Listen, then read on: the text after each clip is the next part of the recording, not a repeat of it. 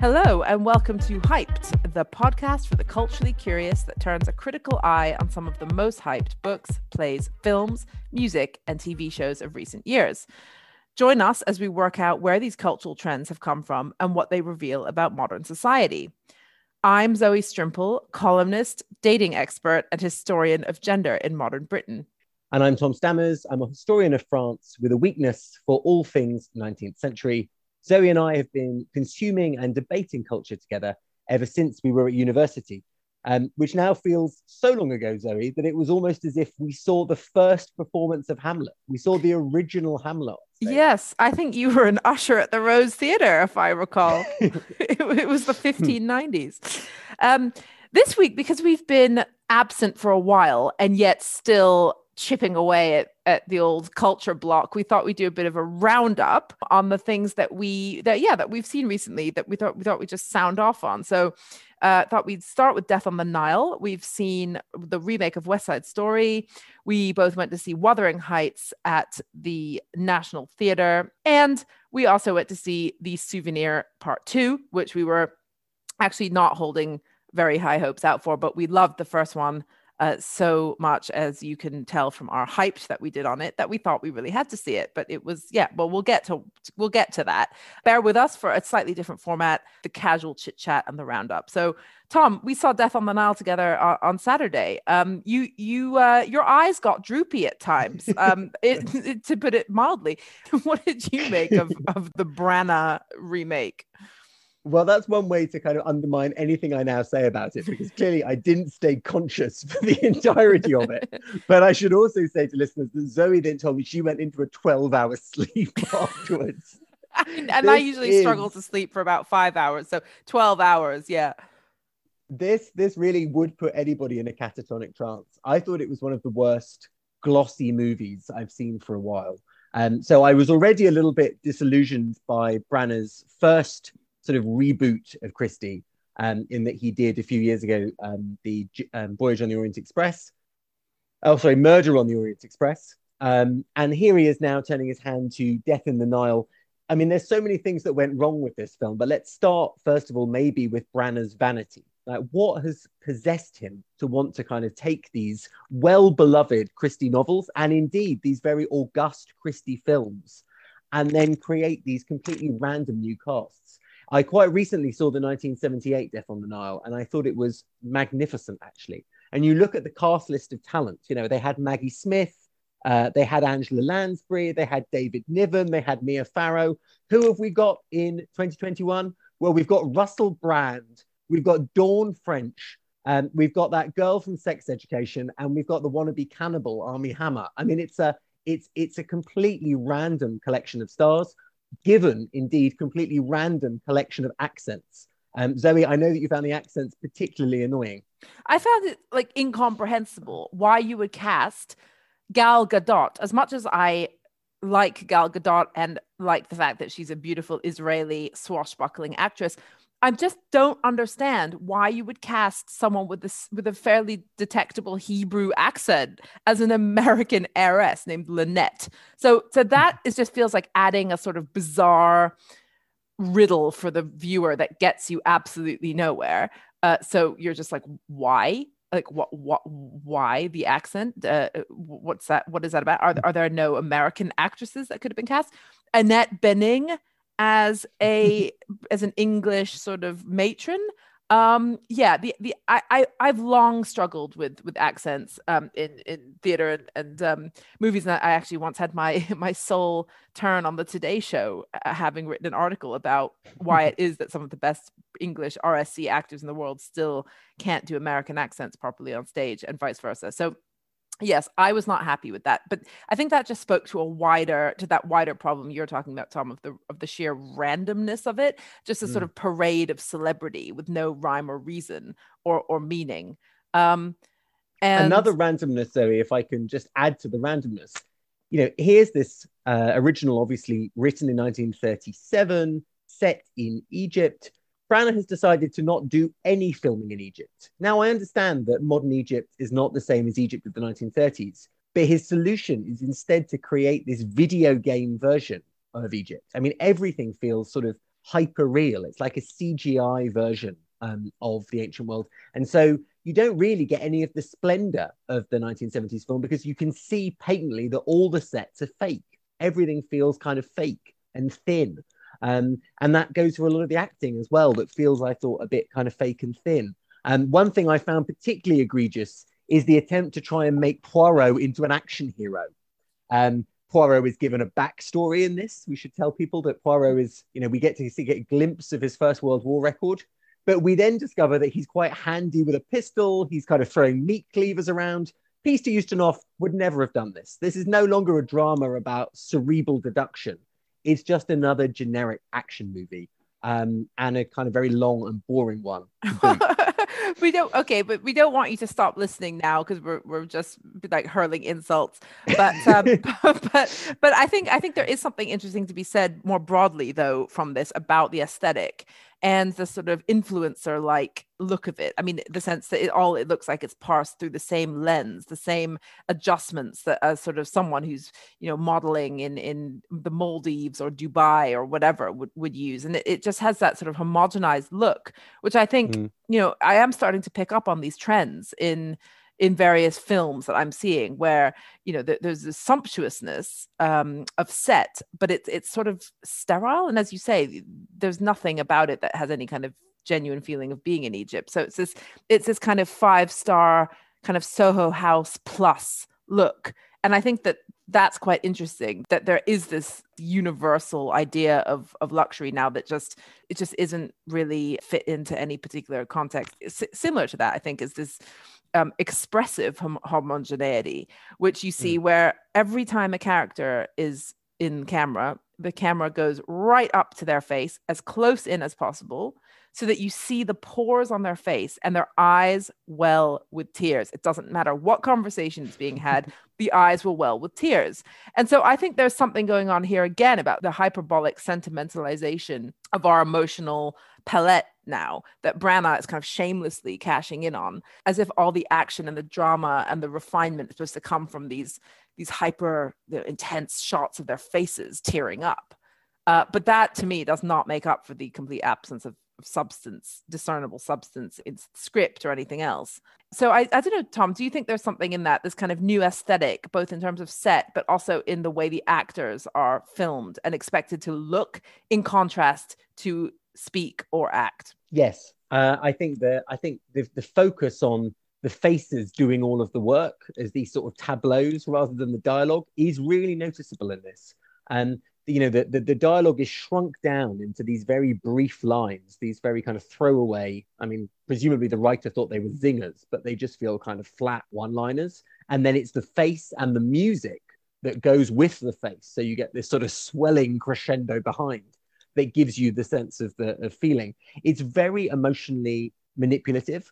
And I also feel it's actually weirdly earnest in that this film should have been a kind of romp.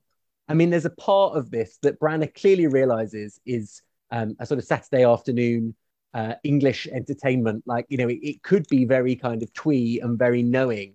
And instead, he plays it so straight and it's so earnest that it feels plodding. And so, whereas I guess what we're going to want to say with some of the other remakes that we've seen is that they were too irreverent to the text, like they actually introduced a note of comedy that maybe was kind of grotesque. In this case, it was sort of overly earnest, and it didn't really look like anyone was having much fun with it.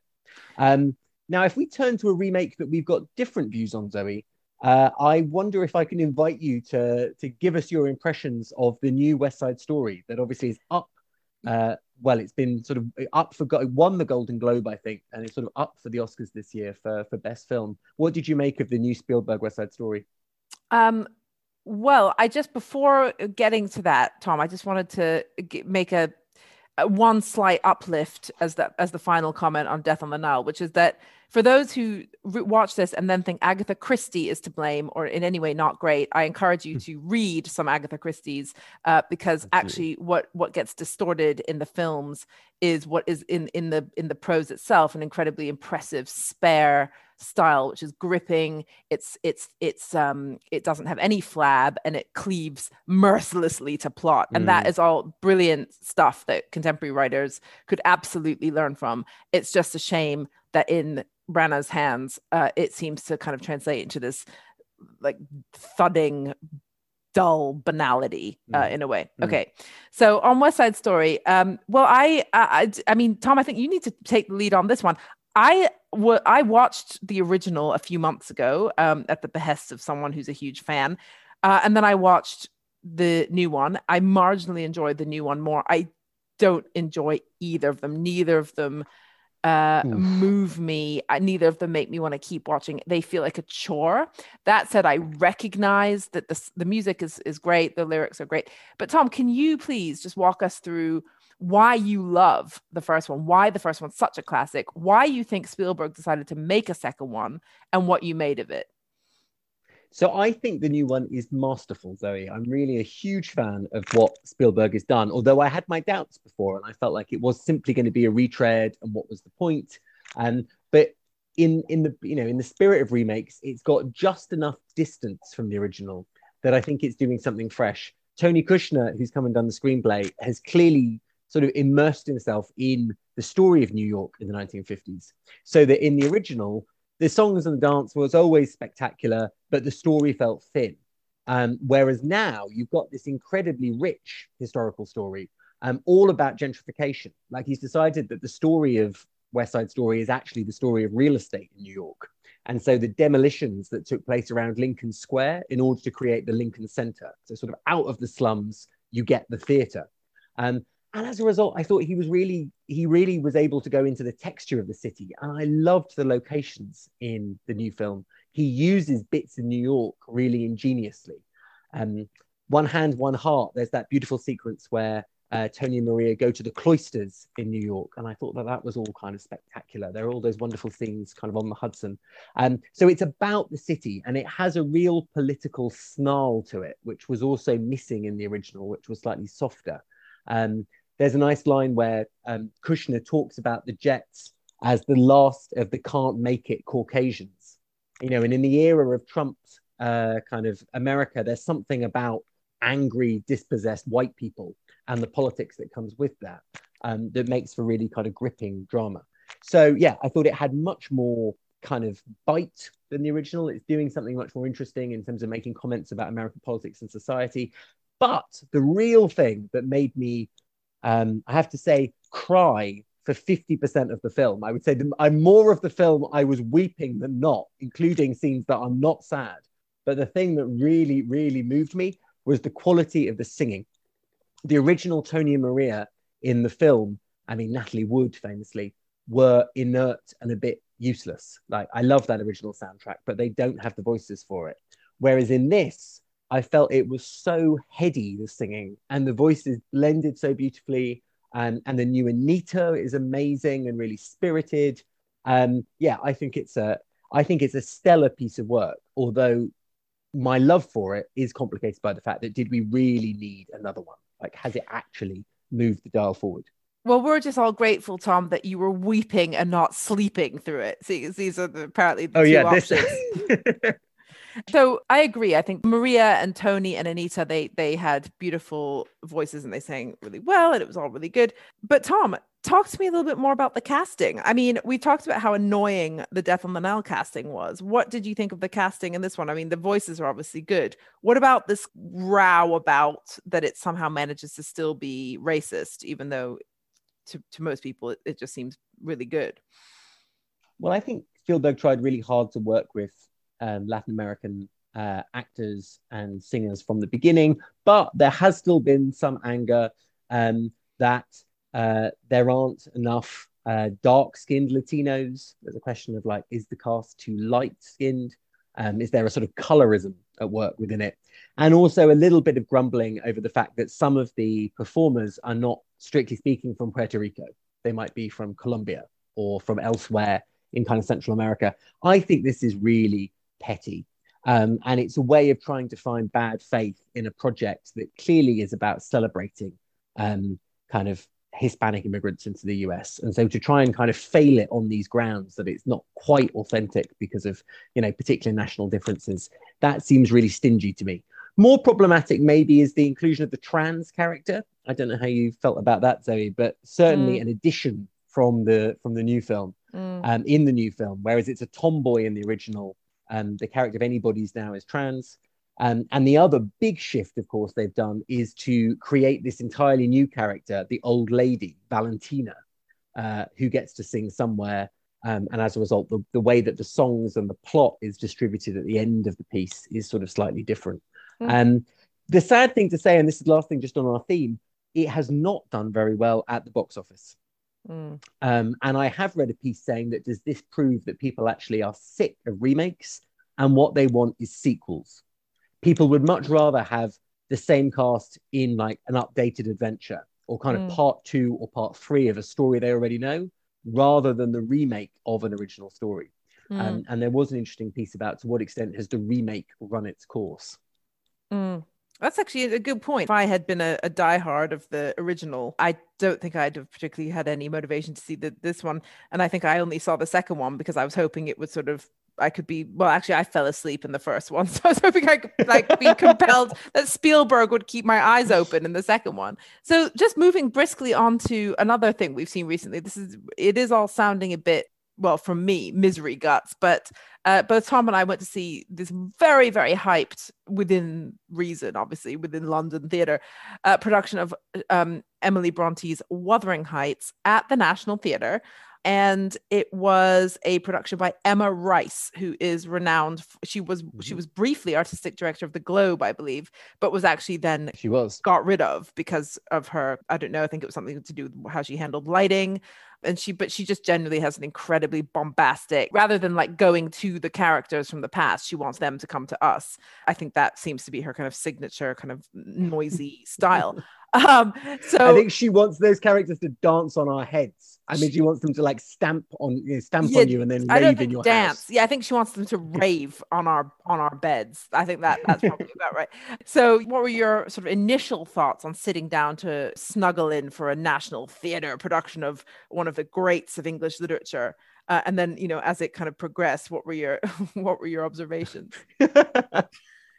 Zoe's trying to steer my observations in a particular direction. I will say that I sat down with great anticipation in that I'd loved the National Theatre's Jane Eyre that they did a few years ago, which was also a kind of deconstructed Jane Eyre that was very cleverly staged with just a few objects and kind of great innovation. And I had very high hopes for this. It was like a noisy, mad pantomime version of Wuthering Heights, is what I would say. And that's what I was thinking of when I said that Death in the Nile, actually, Bran has taken all the joy out of it and could have played it camp and didn't. This was almost nothing but camp. Like, you don't feel that anyone on the stage believes in the original story at all. It's just an excuse to do this kind of riotous, kind of carnival-like performance.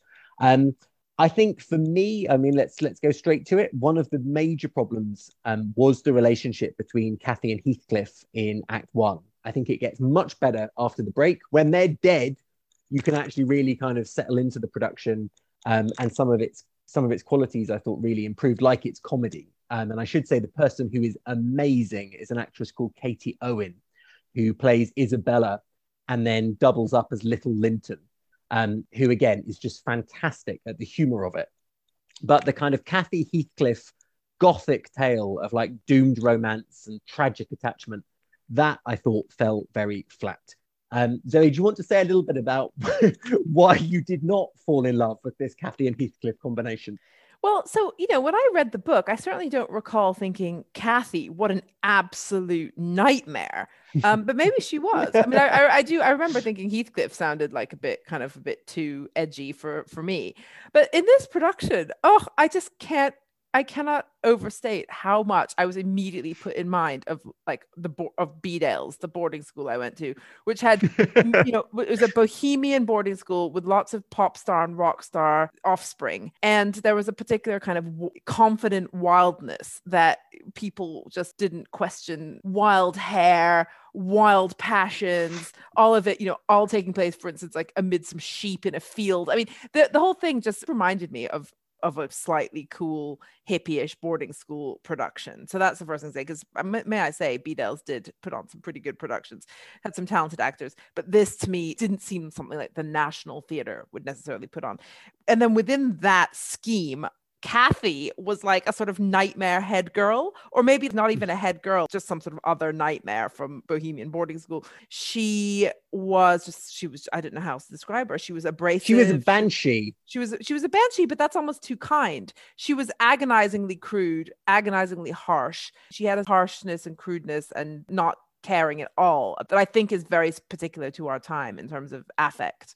I'm sure that there were completely horrendous women in the 1840s, but I don't think they could have expressed themselves with the sheer physical abandon she did, and the shouting and the noise. Emma Rice obviously felt the need to make us think she's autistic. So that's also a very modern and contemporary sensibility. Like let's pathologize these characters, because from our enlightened perspective today, we can imagine all kinds of illnesses they might have had.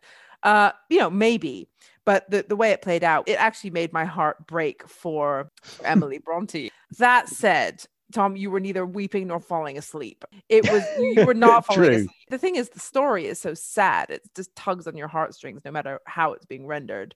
Tom, do you want to just tell us what you made of Heathcliff? I would say that Kathy was crude. I would say Lucy McCormick gave it everything in her being. Like, this is not a criticism of the actress. This is a criticism of the interpretation that they decided to kind of roll with. But I agree with you. It was a completely feral Kathy. One of the reasons why I thought the relationship with Heathcliff didn't work was that his energy was completely different. I've seen one review that says it's like he's the only person in the production that's playing it straight, as it were. And so his energy was so low and was so sort of contained that it felt that she was sort of a deranged kind of bat flying around him, and he was, a completely blank kind of void almost at the heart of the production.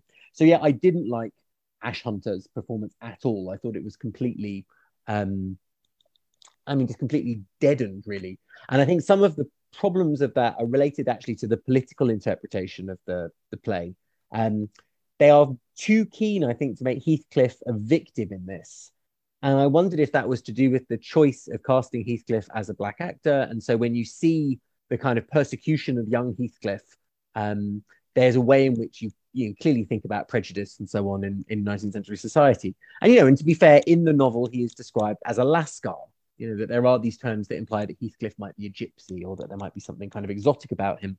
But because they lead with Heathcliff as victim of a kind of prejudicial white society, the problem is that as Heathcliff becomes nastier and nastier, the piece struggles to sort of map that kind of demonic quality in him.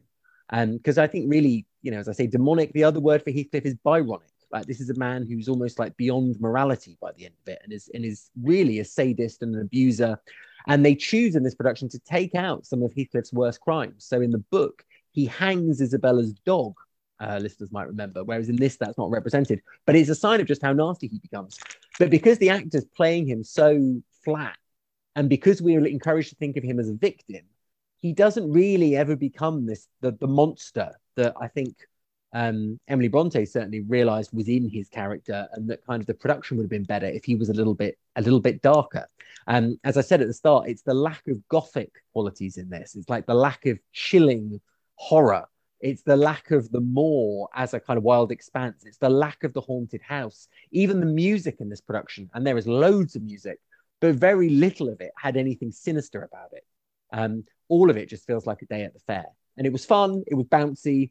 It had some moments of kind of comic glee, but it felt quite a long way from the kind of emotional claustrophobia that should be Wuthering Heights. I mean, I can't help but think that maybe Heathcliff's demonic soul had to be played down because of considerations about race, because being Black was obviously foregrounded in this as fair enough. But maybe there was discomfort with demonizing the sort of Black character, in the brother, the white, Kathy's brother is just kind of just a complete thug. I don't remember what he was like in the book. He probably was a thug, but I think that was maybe an issue.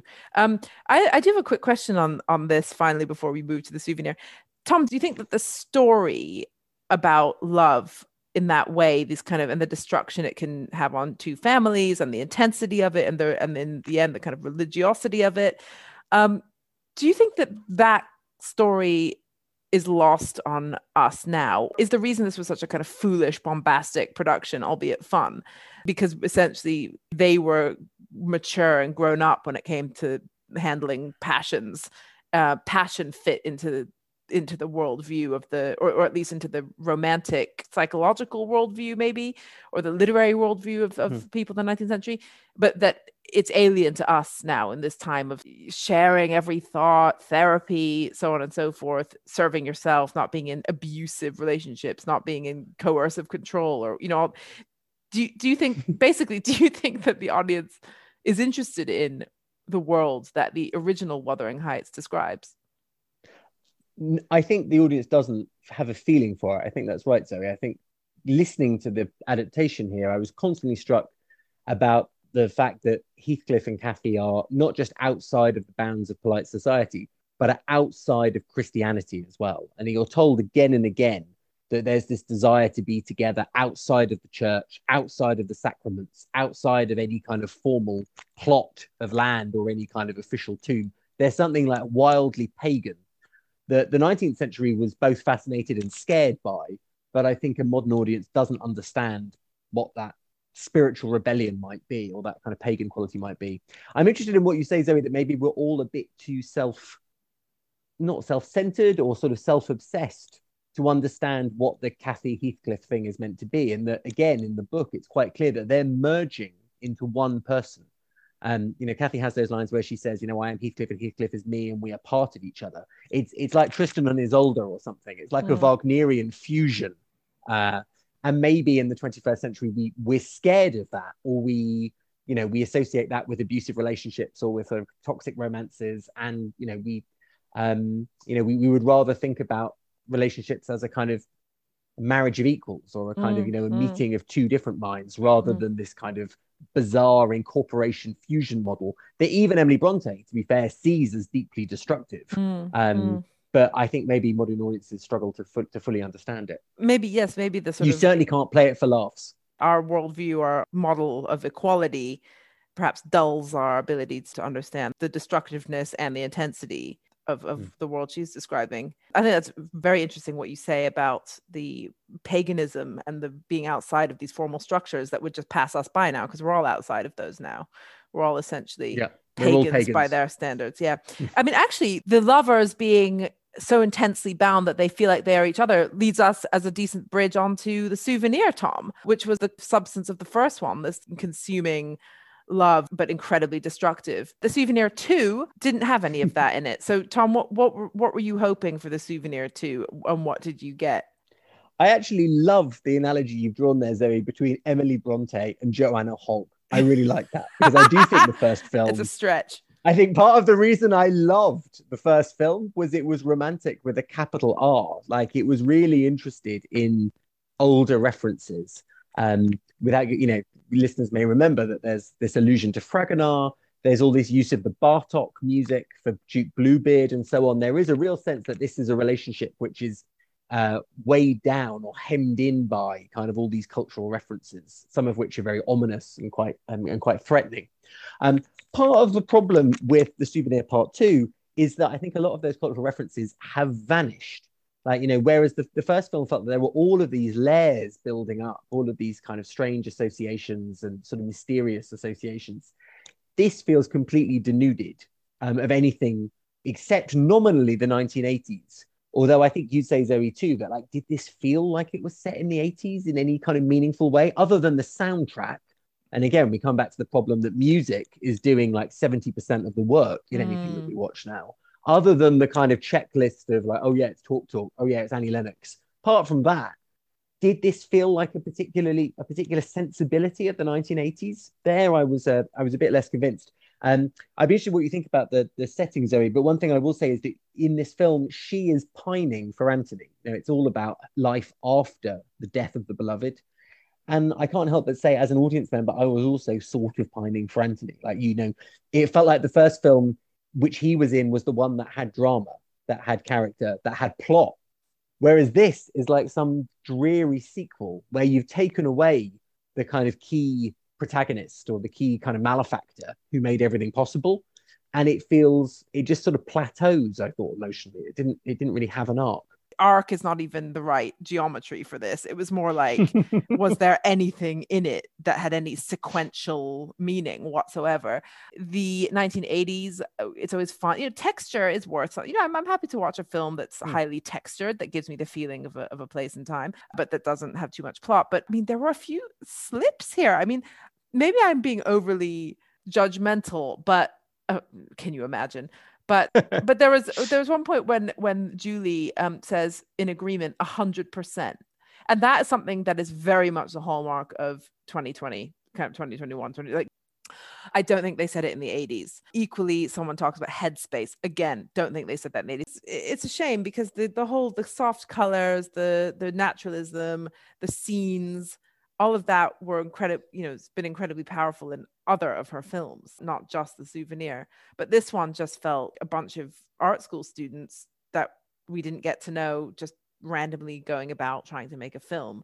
And unfortunately, Julie, without the interest of Anthony, just was quite boring. And that's a shame. I mean, Tom, do you have any kind of less depressing reflections on how that might fit within a broader Hoggian oeuvre? Oh, I don't know about Hoggian oeuvre. That's a big question. I would say it's not a surprise. It ends with a music video. So again, a trans kind of or sort of non-binary music video at the end by Anna Calvi, because it feels like the whole movie is just building up to be a music video. Like all she wants to give you is sort of sumptuous images and minimal dialogue or minimal kind of ideas in order to kind of navigate them. And in terms of where does it fit in the Hoggian oeuvre, I think part of the reason it's let down is because it is too much about the millennials. It really is a kind of interchangeable bunch of art school students who, are glossy on the camera, but none of whom are really given personalities. Whereas she's got at the heart of this film this really very interesting decision to cast Tilda Swinton as the mother, who is the real mother of the actress as well. I was just desperate for more of the older generation, for more about life for the middle classes and their quiet desperations and their banalities. And I think in terms of the Hoggian oeuvre, the thing I think is brilliant about Janet Weill Hogg is that she discovered a way of making films about middle England, middle class England. And a lot of what the thrust of her development as a filmmaker was moving away from the fetish for working class poverty and movies about Sunderland and movies about Thatcherism, and instead making films about what you know. And I just felt in this, sadly, the balance was all on the young, who aren't what's interesting, and nowhere near enough on the old, who are really, and I would always say this, that's where the story's at. Like there's something interesting about, even in their uptightness and their quiet desperation, there's something very interesting about these rather prim characters of an earlier older generation who I wish we'd seen slightly more of. And they're at a really interesting moment because they're middle aged or a bit older in the 1980s. They're born in the 1930s, 1940s, and yeah, I agree that gets completely left out. I mean, we're probably very bad, Tom, for not having actually even given a plot rundown of this. Not that there is a plot, but just the motif basically is that Anthony's dead. She's now in mourning, and it's about her trying to make a film about their love story for her graduating project. And she's, instead of doing something on Sunderland, she's changed course to this. And so you do see these sort of agonized exchanges with the people at the film school who don't think this is a good idea at all. And then the action is around her friends, helping her make this film, which apparently ends up being quite good. Maybe it's not the film we see. Any final thoughts, Tom? Well, I suppose, is it worth closing down by saying kind of why the hype for remakes? Yeah. Like, why do people want remakes as a way of tying this together? Is it that we're living at a time of intellectual exhaustion? I mean, you sometimes feel that there's so much sort of cynical rebooting of kind of old franchises, even Disney doing it with these kind of live action reshoots of all of these old films. You can feel quite depressed about how kind of the same juice is being squeezed out from old sources. I think one thing that's going on is people are nostalgic. And a lot of these franchises, I mean, maybe West Side Story is the best example here, but maybe also Christie, is that people like returning to things that they knew when they were children. And I think as a whole new generation of cultural consumers grows up, these 80s movies are all being kind of rebooted at the moment, precisely because people want to go back to Ghostbusters, or go back to Top Gun. So there is something about the way that the Hollywood system and the TV system is just kind of gleefully feeding on nostalgia. And at the moment, the 90s is obviously a moment where, again, we're seeing a lot of retro fashion, and some of that is linking to retro TV and retro films. And you walk into a Forbidden Planet, this shop that specializes in fantasy and sci-fi stuff, and it's all about these old Nantes and franchises being rebooted. What else is going on with the remake culture, Zoe? Why the hype? I mean, I think you've basically really interestingly pinpointed it to be a mixture of exhaustion and nostalgia. The Souvenir obviously is this example of a sequel. The Souvenir number 2, the dreariest sequel imaginable. It's like it's like an epilogue. It's like an obituary epilogue. It's terrible. Yeah, it's the sequel versus the remake. We have to conclude that we need some fresh stuff, because Tom and I, we are prone to being critical, but I mean, we are less critical with great new stuff. That said, Tom, you loved the remake of West Side Story, so it's not all bad. And I think there is scope for somebody doing a good Agatha Christie remake. I mean, I would love that. I love watching the Miss Marples on TV with my mother. Hi, Mom. So, there is obviously scope for that. Anyway, join us next time for an episode on Love is Blind, the second season.